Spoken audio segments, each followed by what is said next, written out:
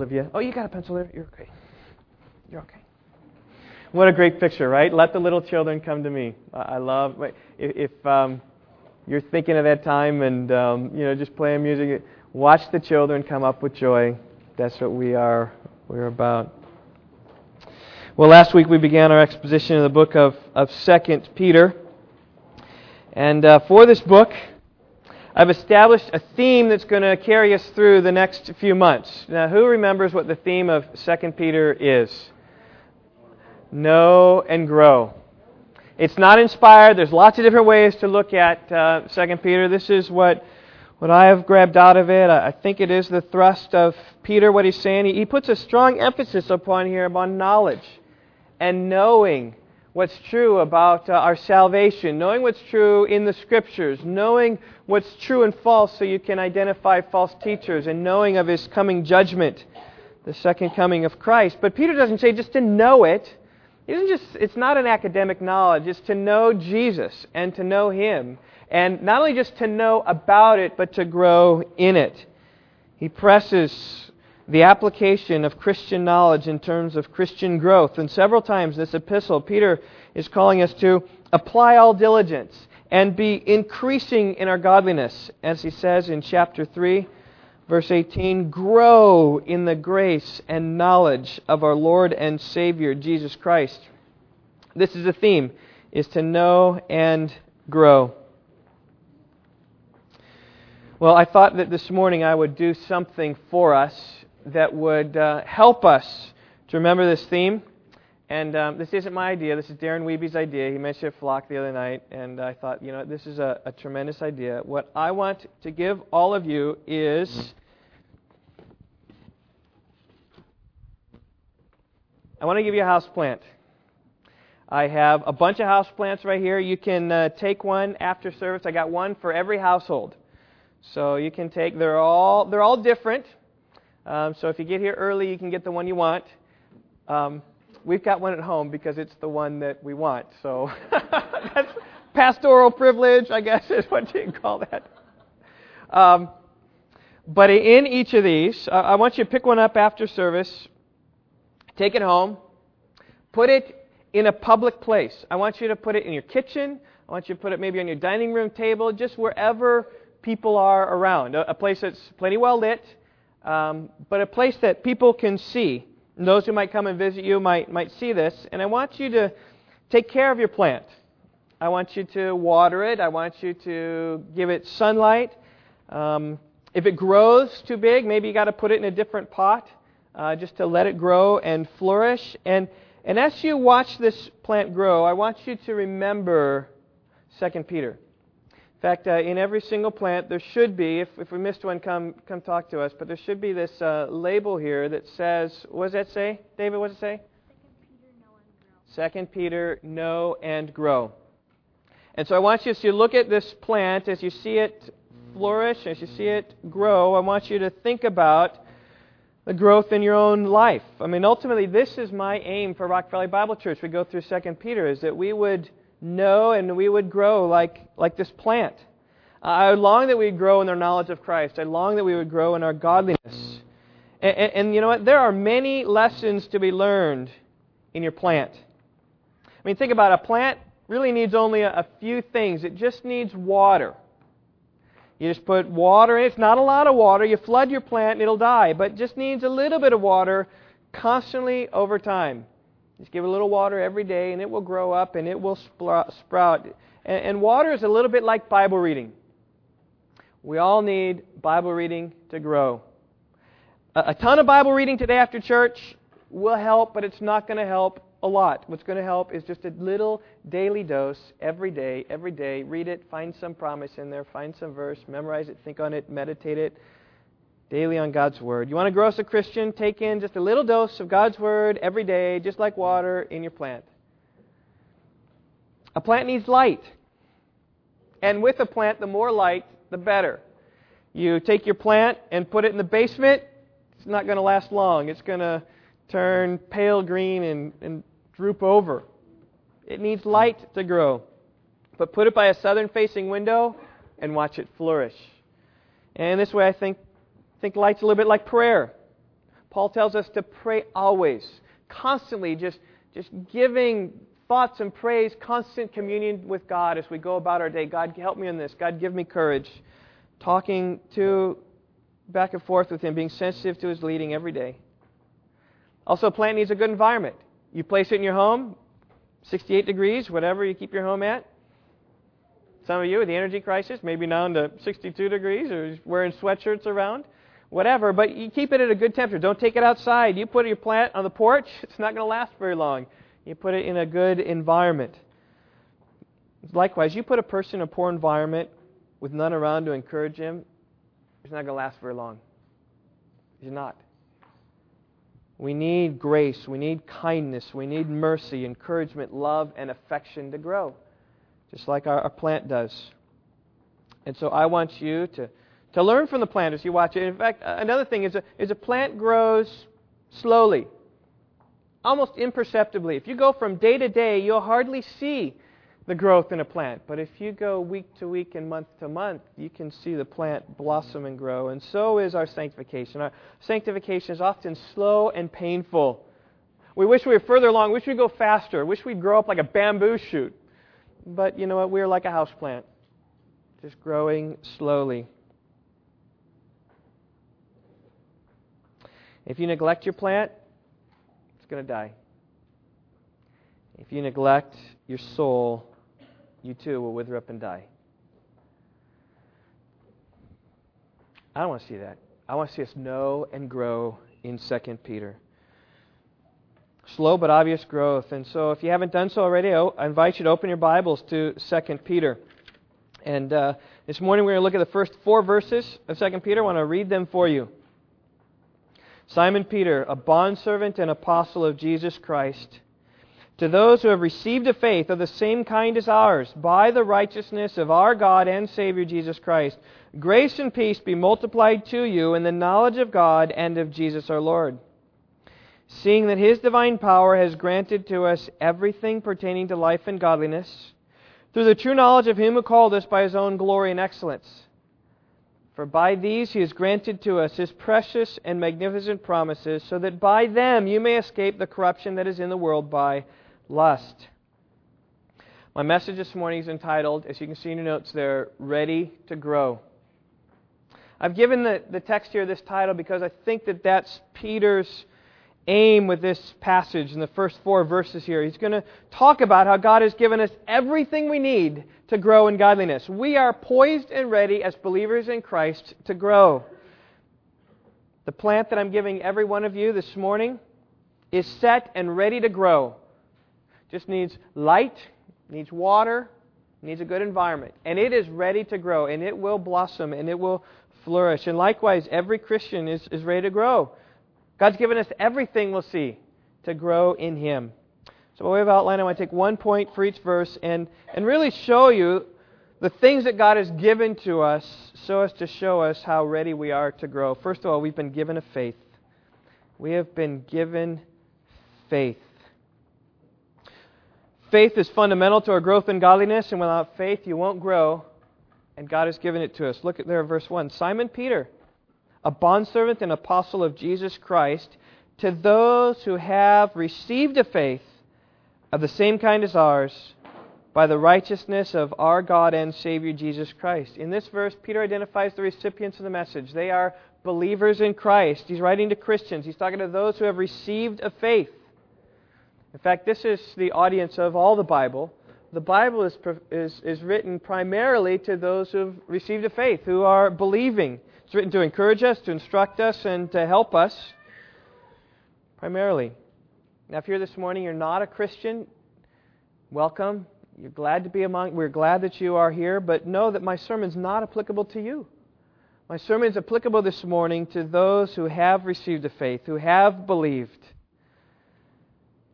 If you do not believe in Christ, you cannot say, yeah, I've received faith, which in fact you haven't received. And so I just say this. The good news, however, is this. You can believe today. You can repent of your sins, cry out to Christ. And don't just say, well, I don't believe, I'm not a believer. This text doesn't apply to me. I'm just going to tune out and see you. I'll see you next Sunday. No. I want you to see how great it is of all the things that God has given us and just say, boy, that's what I want. And believe and trust Christ and you can have it this morning. So Peter's writing here to those who have received a faith, to those who believe. Now, some of your translations might say to those who have obtained a faith. I think that translation is a little bit misleading if you take the word obtain in the wrong way. If you take obtain in the right way, it's okay. If you take obtain in the wrong way, it's actually a poor translation, because it might lead you perhaps that you have worked for and you have obtained this reward, or you have obtained this faith somehow by yourself. But that's wrong, because we have not obtained this by anything that we have done. In fact, the idea of this word, the New American Standard translates it really well. We have received a faith. This word is often used of lots. There's lots being cast, and the one who gets the lot receives it. It's not like anything they've earned. It just comes to them by divine favor. And that's the word here. You have received by divine favor a faith.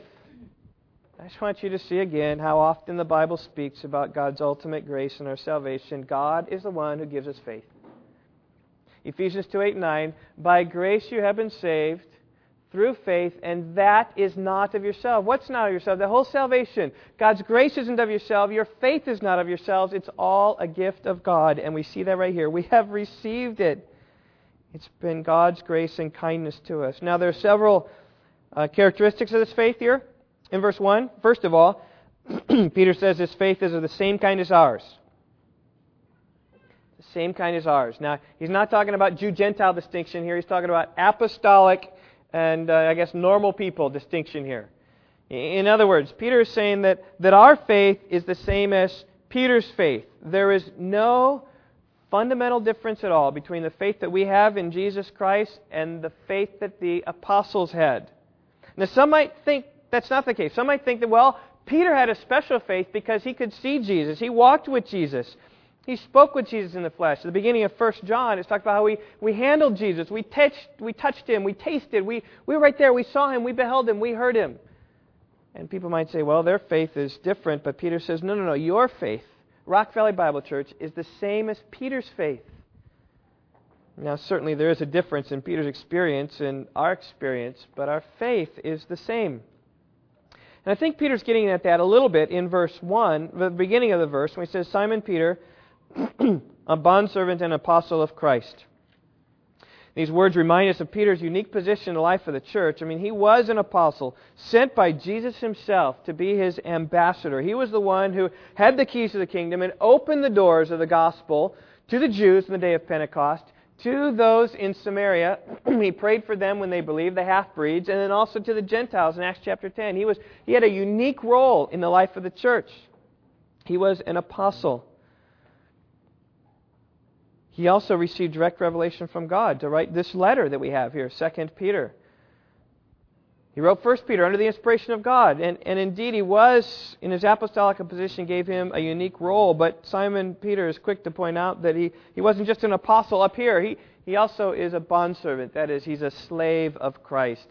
His will is to do the one of the master. And in this sense, we are exactly like Peter. We are bondslaves of Christ, sent to do His will. God's will for Peter was that he would be an apostle.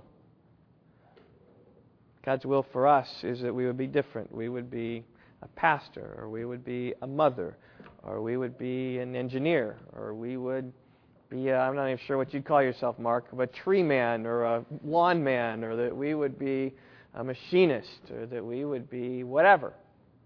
That's God's will. That would be, he was an apostle, but we are whatever, but we are all servants of the King, voluntary slaves to Christ.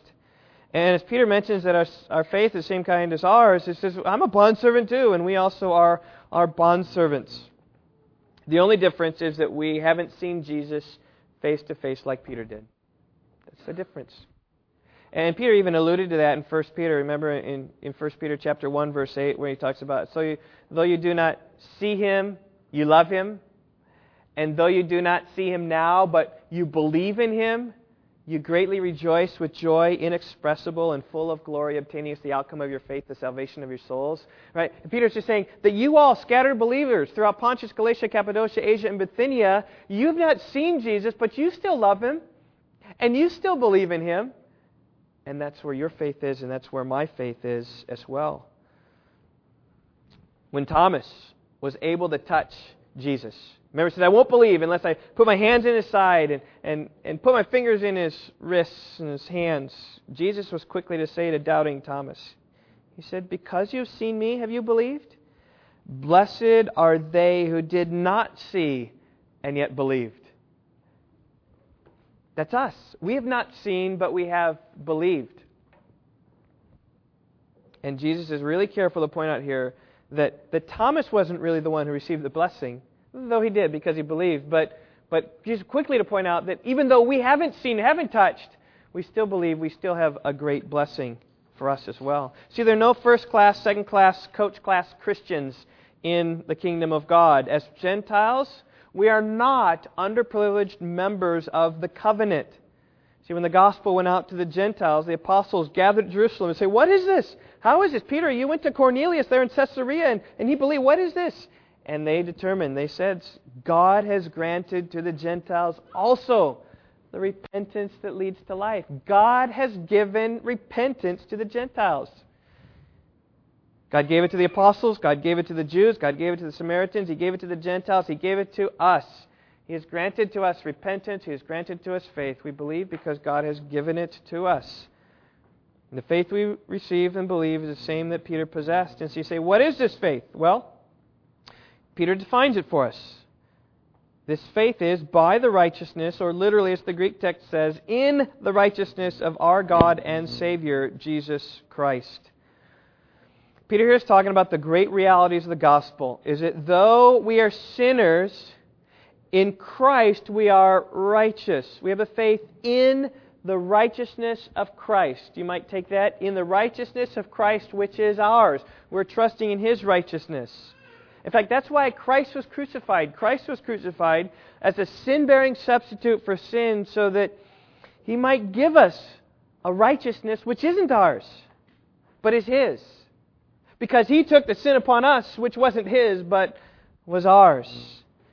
The Apostle Paul described it really well in Philippians 3. He said that I may be found in Him, not having a righteousness of my own derived from the law, but he said a righteousness which comes through faith in Christ, the righteousness which comes from God on the basis of faith. That is the gospel. That we believe we are righteous solely by faith, by believing in Jesus, believing that His righteousness is our righteousness. God considers it so. In fact, that's what the message of the whole Bible is. Abraham, the father of faith, believed God and it was accounted to him as righteousness. God had His accounting ledger, debits on the left, credits on the right. And when Abraham believed, he then said, I'm going to credit your belief, Abraham, to righteousness, as righteousness. What an amazing thing. Is it simply by believing, God says, I see your faith, and your faith now, as I look down upon you, is righteousness. As we see the fuller revelation of God, we see how God can be just and the justifier, because that's an unjust act, what God does there in the gospel. But because Christ is just and the justifier, because God's work on the cross, propitiation for sins, God can be angry with Christ and happy with us because He was happy with the life of Christ and angry with ours, and they switch. And you say, how can these things be? How is it that we who are righteous can be seen righteous by God? The Reformers used to say, simul justus et peccator. Simully just, made righteous, and a sinner. Same time we are sinners, we are made righteous. How can that be? I don't know. But God says so, and if God says it, He can do it. It's His universe. He can run it how He does, and Jesus Christ is God. By the righteousness of our God and Savior, Jesus Christ. The Greek construction there is clear. It's our God, Jesus Christ, who is our Savior, Jesus Christ. Talk about the same thing, that God can do it because He's our Savior. Jesus Christ, God Almighty, says you're just in Him. All right? We've been given a faith. If we're given a faith, we're ready to grow. Well, second point, how we are ready to grow. We're ready to grow because we will be given grace and peace. Verse 2, grace and peace be multiplied to you in the knowledge of God and of Jesus our Lord. In some sense, we could just pass by these words as just a common greeting that all the New Testament epistles say. But I don't think these are words to throw away. I think that these words have a purpose for us.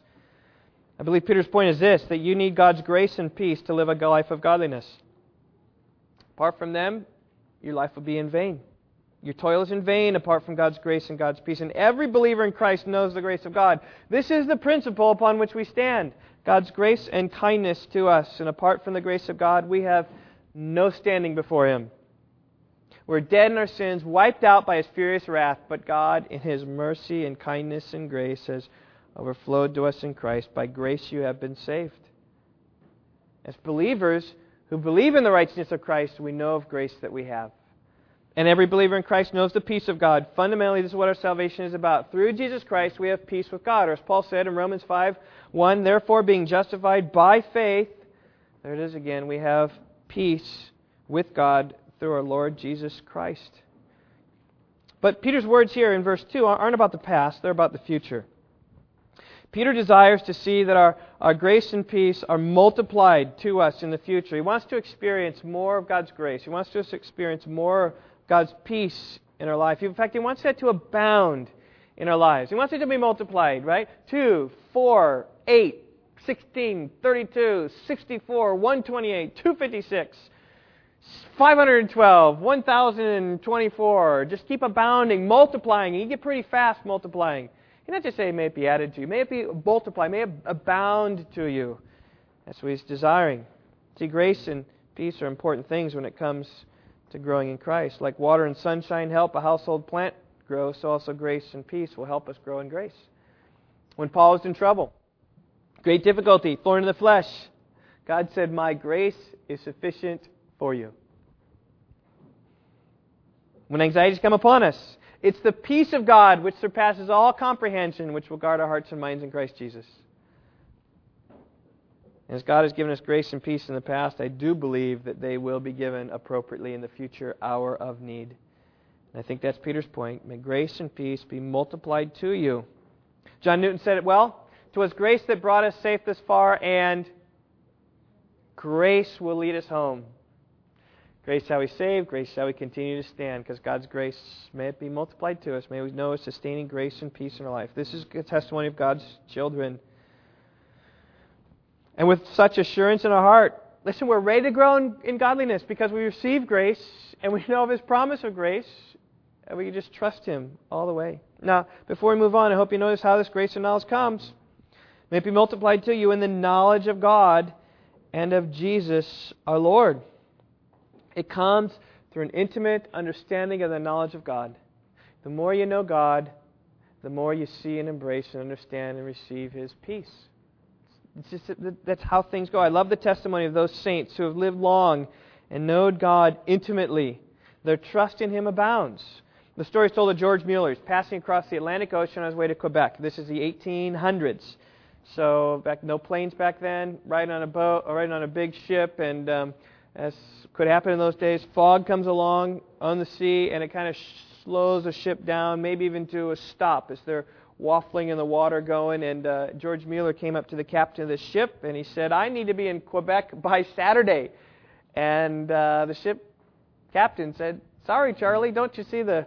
He didn't say sorry, Charlie, but he said, don't you see the fog out there? It is impossible to be in Quebec by Saturday. And George Mueller said, no.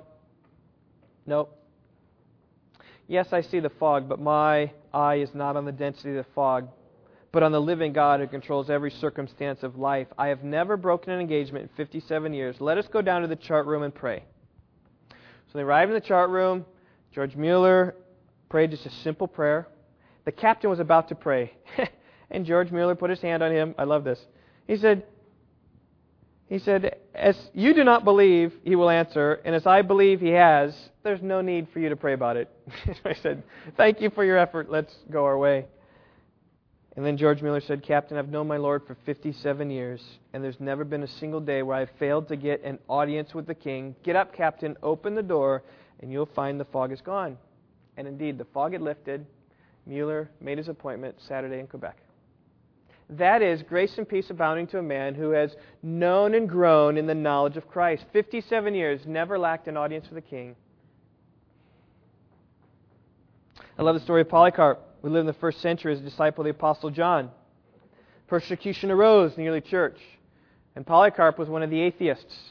He was accused of being an atheist, though he's a believer in Christ, because he's an atheist, because he rejected the Roman gods.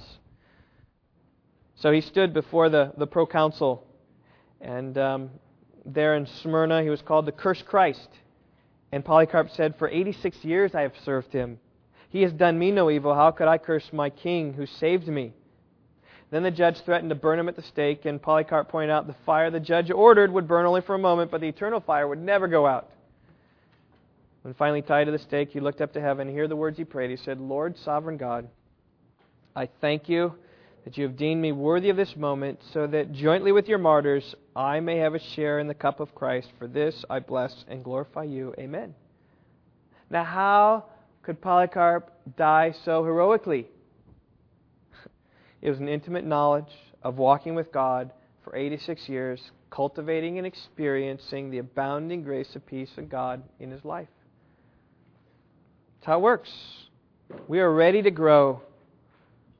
Let's look at the third verse, the third reason, and this is, by the way, where I'm really excited. This is like the best verse. You can almost say this is one of the best verses in all the Bible. Coming here, verse 3.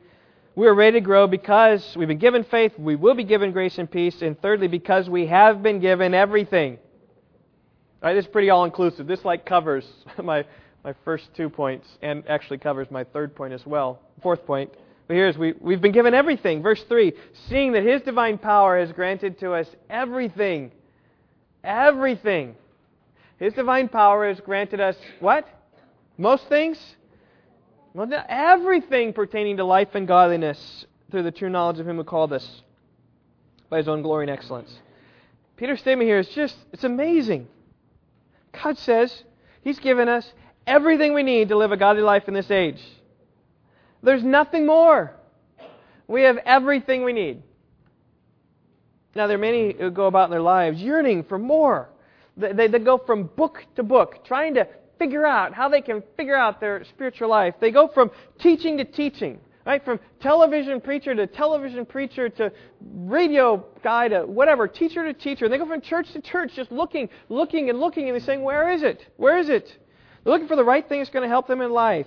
Right? Maybe it's a rock band with high energy worship is going to help them. Yeah, that's what I need. Or maybe it's a big crowd of people. I just need a large crowd. Or maybe it's a church building with a solemn assembly and the liturgy closely held to. Maybe it's a charismatic church to help some miraculous sign coming upon them to help them grow. Maybe it's some Christian conference that they need to go to. Maybe it's some teacher in England who's going to help them. People will travel the world trying to find the solution to their problems, looking out there somewhere. They think they simply haven't got it yet. But what verse 3 says is it says we've got everything in Christ. All the power you need to live a godly life is right there in Jesus Christ. You have it. People sing, more love, more power, more of you in my life.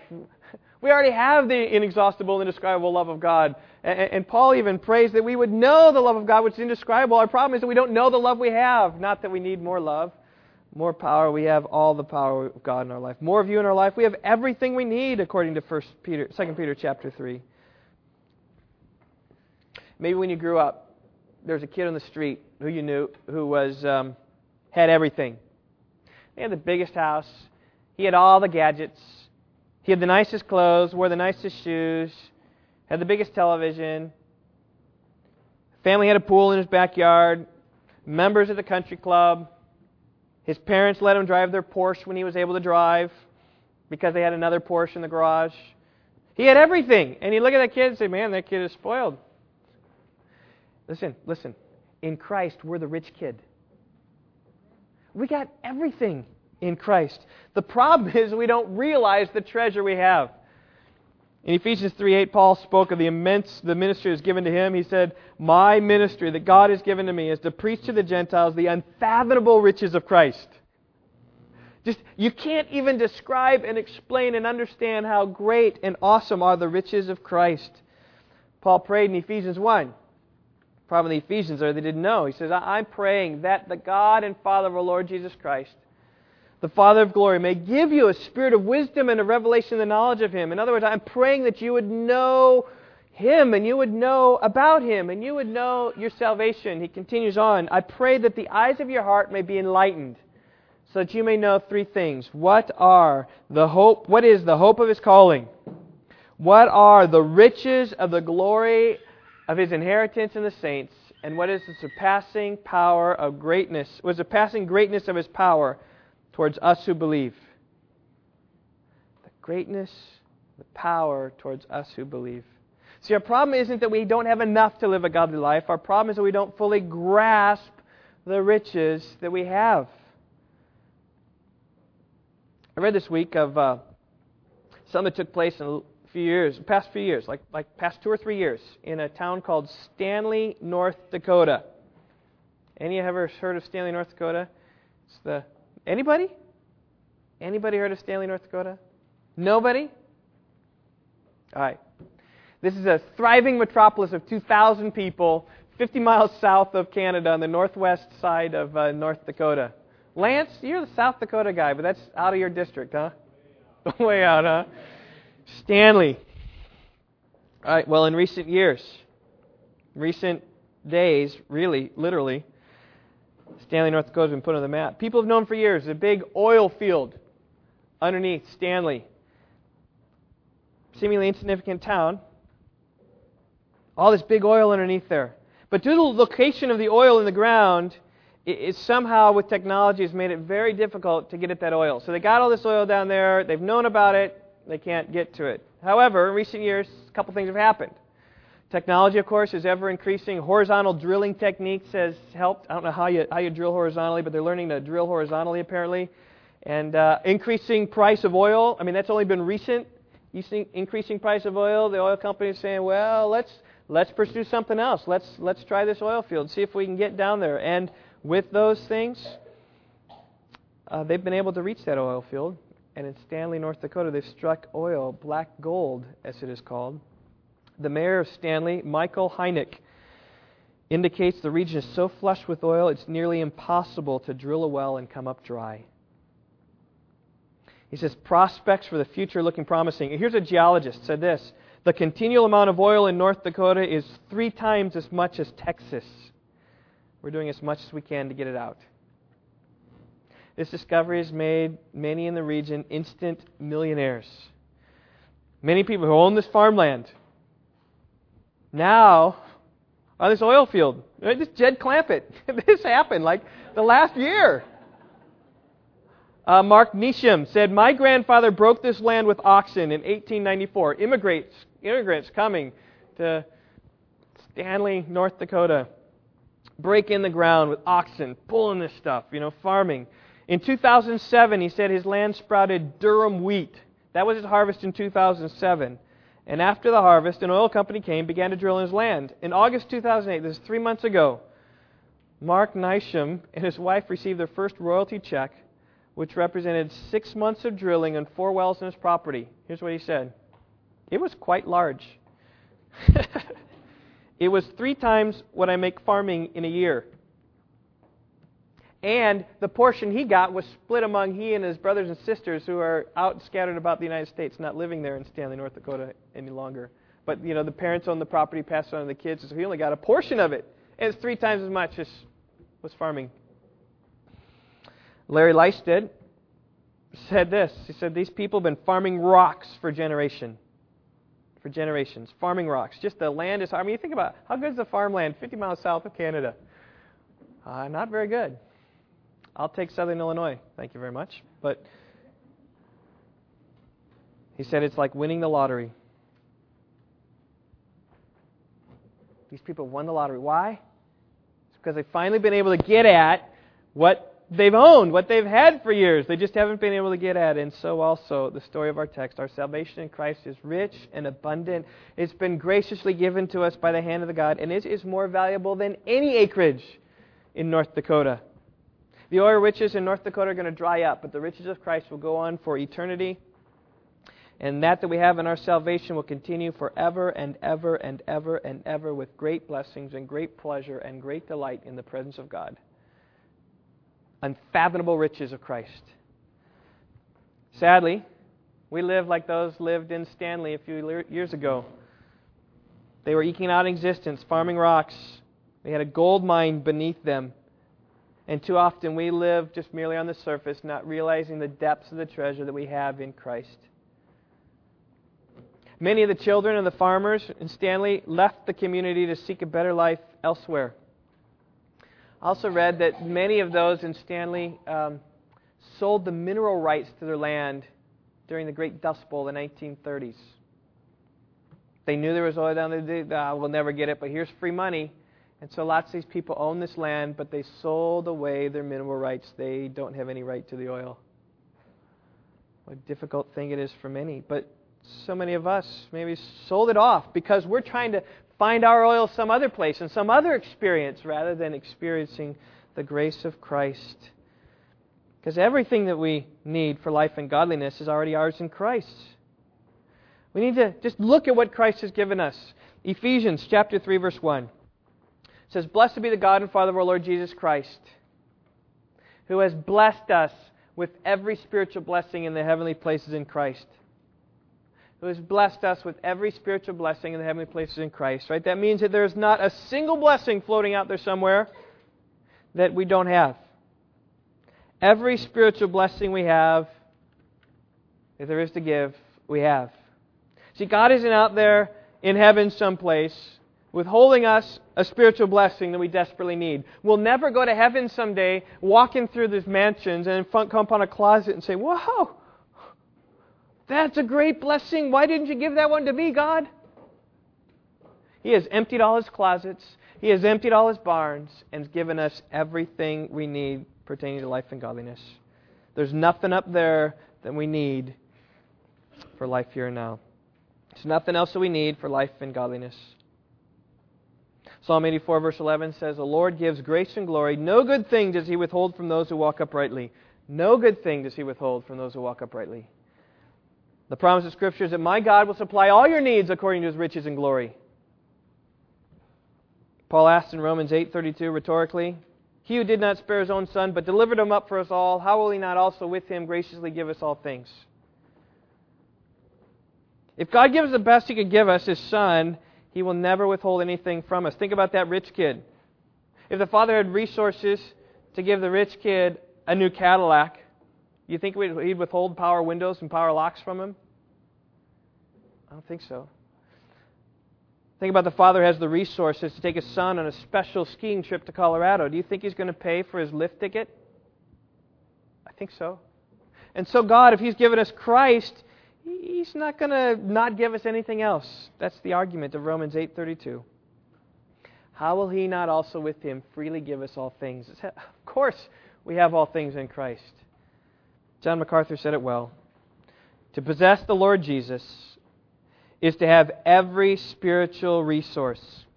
All strength, wisdom, comfort, joy, peace, meaning, value, purpose, hope, and fulfillment in life now and forever is bound up in Him. Christianity is an all-sufficient relationship with an all-sufficient Christ. That's what it's about. That's why we focus on the cross. Because in Christ we have everything we need. We just need to discover what we have. Notice, however, that we've not received these things by our own power. It's not our own efforts, not our own might. Rather, it's by God's power. If you look there, it's by His divine power that we have everything pertaining to life and godliness. You know, we know that nothing is impossible with God. The Lord made the heavens and the earth, speaking them into existence, creating them with a word. He can do that. He can bring a child from a virgin. He can resurrect a body from the dead. And He can give us everything we need to live a godly life. And catch this, not only can God do it, but God has done it. When it comes to life and godliness, everything we have. When we fail in our godliness, it isn't because we don't have the resources. I know many times I've been working on a house project, trying to do something like, oh, I don't have that tool. You go and buy that tool. That doesn't work in God's kingdom. We have the resources. Our problem is because we don't use the resources that we have. You know, there's a saying that goes around, we only use 10% of our brain. Have you heard that? You know, it's probably not true. did some research this week. Probably not true. I won't get into that. I guess we use more, but we probably don't use our capacity. But listen, when it comes to living a godly life, we may be using only 10% of what God has given to us spiritually. That may be very true where we are. A lack in spiritual growth comes because you're not giving what God has given to you. And every time you sin, it's because you failed to use what God has given you to live a godly life. 1 Corinthians 10:13, this is how it works. No temptation is overtaking you, but such is common to man. God is faithful, and He will not allow you to be tempted beyond what you are able. But with that temptation will provide a way of escape that you may also be able to endure it. When a temptation know that God is regulating the strength of that temptation. He knows how much you need. He knows your knowledge of Him. He knows your growth in Him. And He just gives you what He knows you can handle. And when the temptation comes, He's going to provide the way of escape. The way of escape is by applying what God has given to us in Christ through the cross. And when tempted to sin, I just tell you, people, think of the cross. Think of Christ crucified when tempted to sin. See His agony, see His pain, see His love. Think about Christ, what Christ has done for you. He was poured out to death so that we might live. He wasn't poured out to death so that we could live in our sin. He's poured out to death that we might live. Think of what Jesus endured. He's our example. Think about the pain and shame He endured. Think about how He can sympathize with us in our weakness. Say, Jesus, I need your help right now. And He'll pull up spiritual resources in Christ to help us. He's our high priest praying for us right now. In fact, that was, He's the greatest of high priests because He didn't just bring an animal, some animal. He brought Himself and offered up Himself. Supreme sacrifice. He's a supreme high priest. He knows of us. He prays for us in our temptation. He cares us. He loved for us. Listen, when we were sinners, Christ died for us. And we're being tempted, Christ cares for us. And He's there for us. So just think of the cross. Take you to Christ. Take His high priestly role. Plead to Him. Pray for Him. And that's all you need. You don't need some voice of God.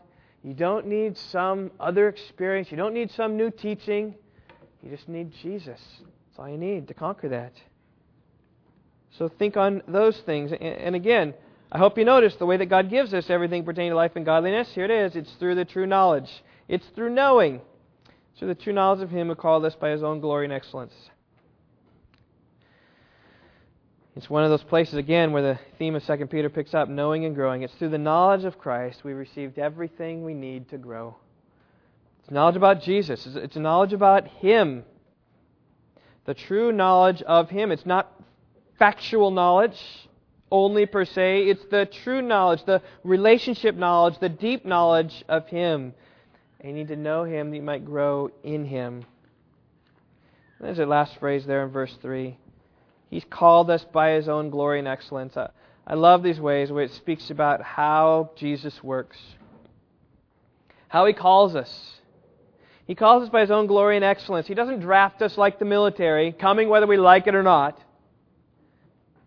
He doesn't call us to come in and work some overtime hours this weekend like the boss. He isn't like an overbearing father who says, you have to do this right now, son. No, He calls us like the President of the United States would call us. Bring! Hello. Yes, this is the President. And, I'm wondering if you'd like to come to the White House. I have a big, important speech that I need to give tomorrow, and I'm just wondering if you'd like to have dinner with me before the speech and maybe join me in the speech. Would you like to come? What do you say? That's glory and excellence to which He's calling us. Of course I want to come. I want to be involved in that. And that's what Christ is doing for us. We would jump at the chance, the pomp and majesty of the President. And that's how Christ calls us. That's how He gives us everything. He gives everything for our good. So, our final point this morning, verse 4. We're ready to grow because we've been given a faith by God. We will be given grace and peace. We have been given everything. And finally, we have been given promises. Verse 4. Here we go. For by these He has granted to us His precious and magnificent promises, so that by them you may become partakers of the divine nature, having escaped the corruption that's in the world by lust. Lots of words packed in there, somewhat confusing, somewhat difficult, but basic in its instruction that God has given us promises. And again, notice this verb here. By these God has granted to us His promises. Granted is another verb for give. Verse 3. His divine power has granted to us. It has given to us. Verse 1. to those who have been given a faith. Verse 2, grace and peace be multiplied to you, but God gives them to us. I mean, this passage is all about the sovereignty of God. It's all about the grace of God. It's all about the gift of God. Everything that God gives to us. He gives us everything. He gives us a pot. He gives us light. He gives us water. He gives us a plant. He gives us an environment. And we are ready to grow because of His grace and His kindness. You know, the Bible's full of promises. When Mark Dever wrote a book surveying the entire Old Testament, anyone know what he titled that book? Darren, you're a Mark Dever guy? No, don't know. Mark? Old Testament book. Promises Made. It's the title of his book.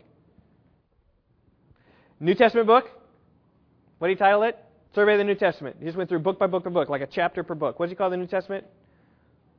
Promises. Promises kept.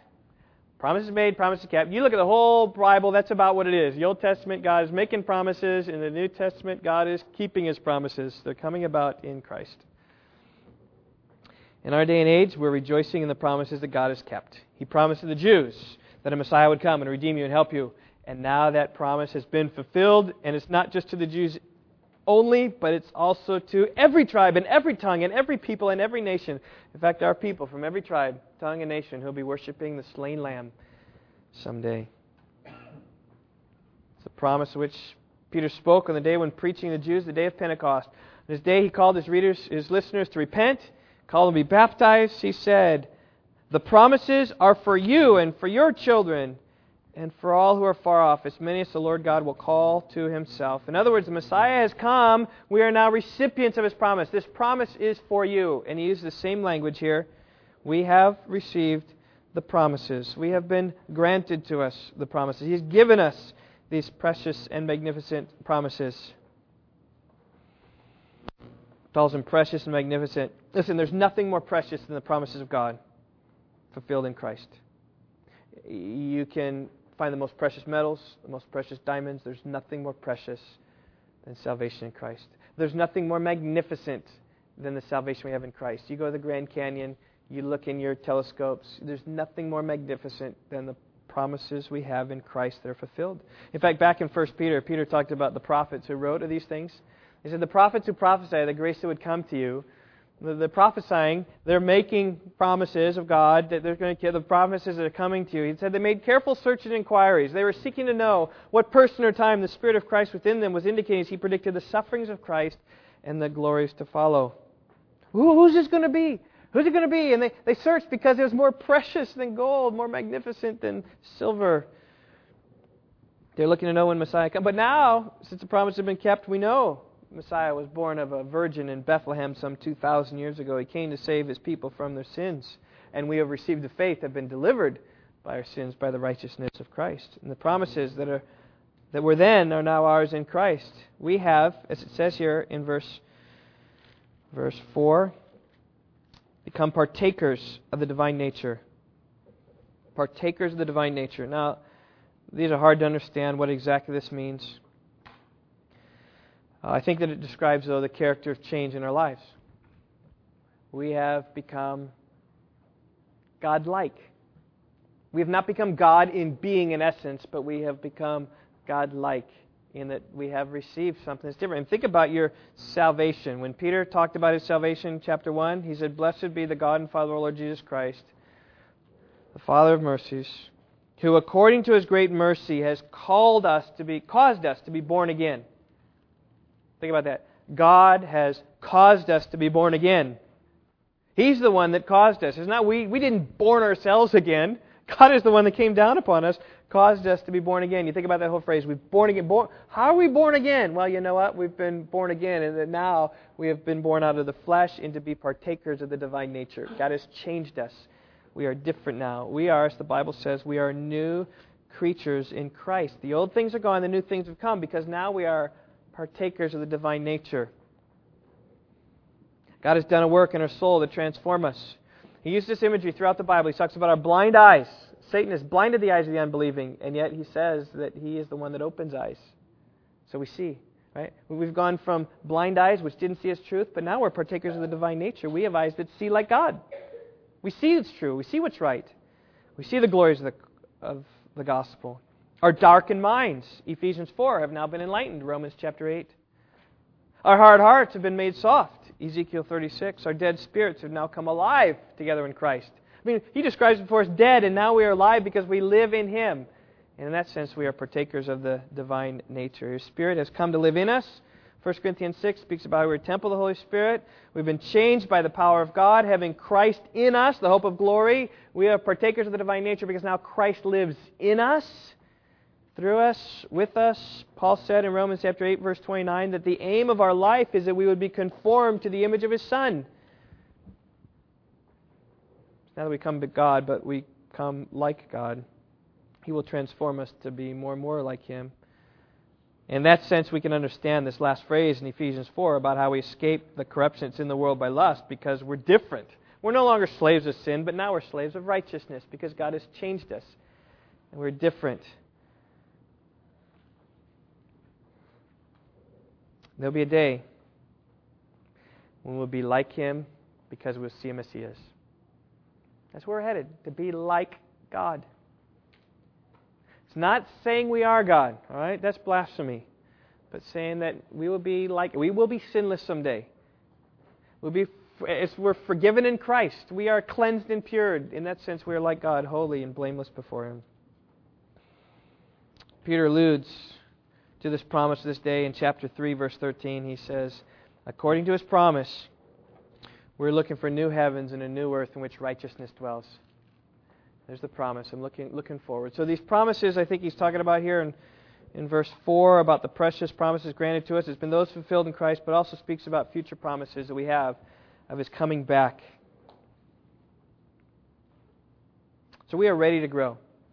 We are ready to grow. I think that's Peter's point. Coming next week in verse 5, Peter's going to talk about what a growing Christian life looks like. And we'll look at that. Next week we're going to look at the characteristics of our growing life. I'm going to ask you two questions.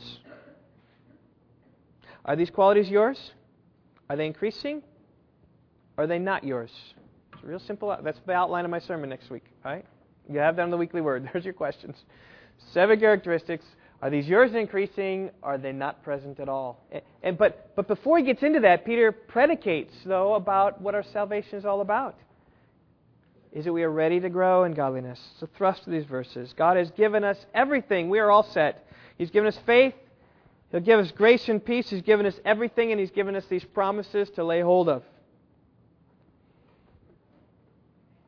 I just say it was all accomplished for us, the cross. How appropriate is it for us this morning to celebrate the Lord's Supper? And we're going to do that here in a little bit. It's accomplished when Jesus, falsely accused, nailed to a cross unjustly, took upon Himself the wrath of God. And having done that, God's grace is then able to flow to us. It's in the cross of Christ. So we're going to celebrate the Lord's Supper. Really, it's an indication. He said, I'm trusting the grace of Christ to help me in all my weaknesses. God, I'm not looking anywhere else. I'm just looking to the grace of God in Christ. And if you're here this morning and are a believer in Christ and have these things, boy, celebrate and take it. If you're not a believer and thinking, oh, maybe if I drink this cup and eat this bread, that's going to help me, it's not going to help you. It's going to help His faith in the living Christ. So let's pray, and then we'll take communion together. Lord, I thank You for Your grace and Your kindness to us. It's the reason why Psalm 96, as Darren read for us, the fields can rejoice and the trees clap their hands for joy when You come back and judge, because we know this, You come back, You're going to restore all things and bring us to Yourself. We don't have to fear the condemnation that comes to those who are without Christ. And so we too can sing for joy to the Lord, ascribe to the Lord the glory due His name, worship the Lord in holy attire. We can tremble before Him because of all You've done for us in Jesus. And that, Lord, we do rejoice. I pray You would God, continue to show us the oil field that we have below us, the incredible, unfathomable riches of Christ. And as we celebrate the supper this morning, may we do it seeking to please You, confessing our sins, trusting in Christ to make us righteous in all our ways. Pray in Jesus' name. Amen. The men are going to come and pass out the bread. We'll sing some songs focusing upon the cross of Christ, focusing upon knowing and trusting Him.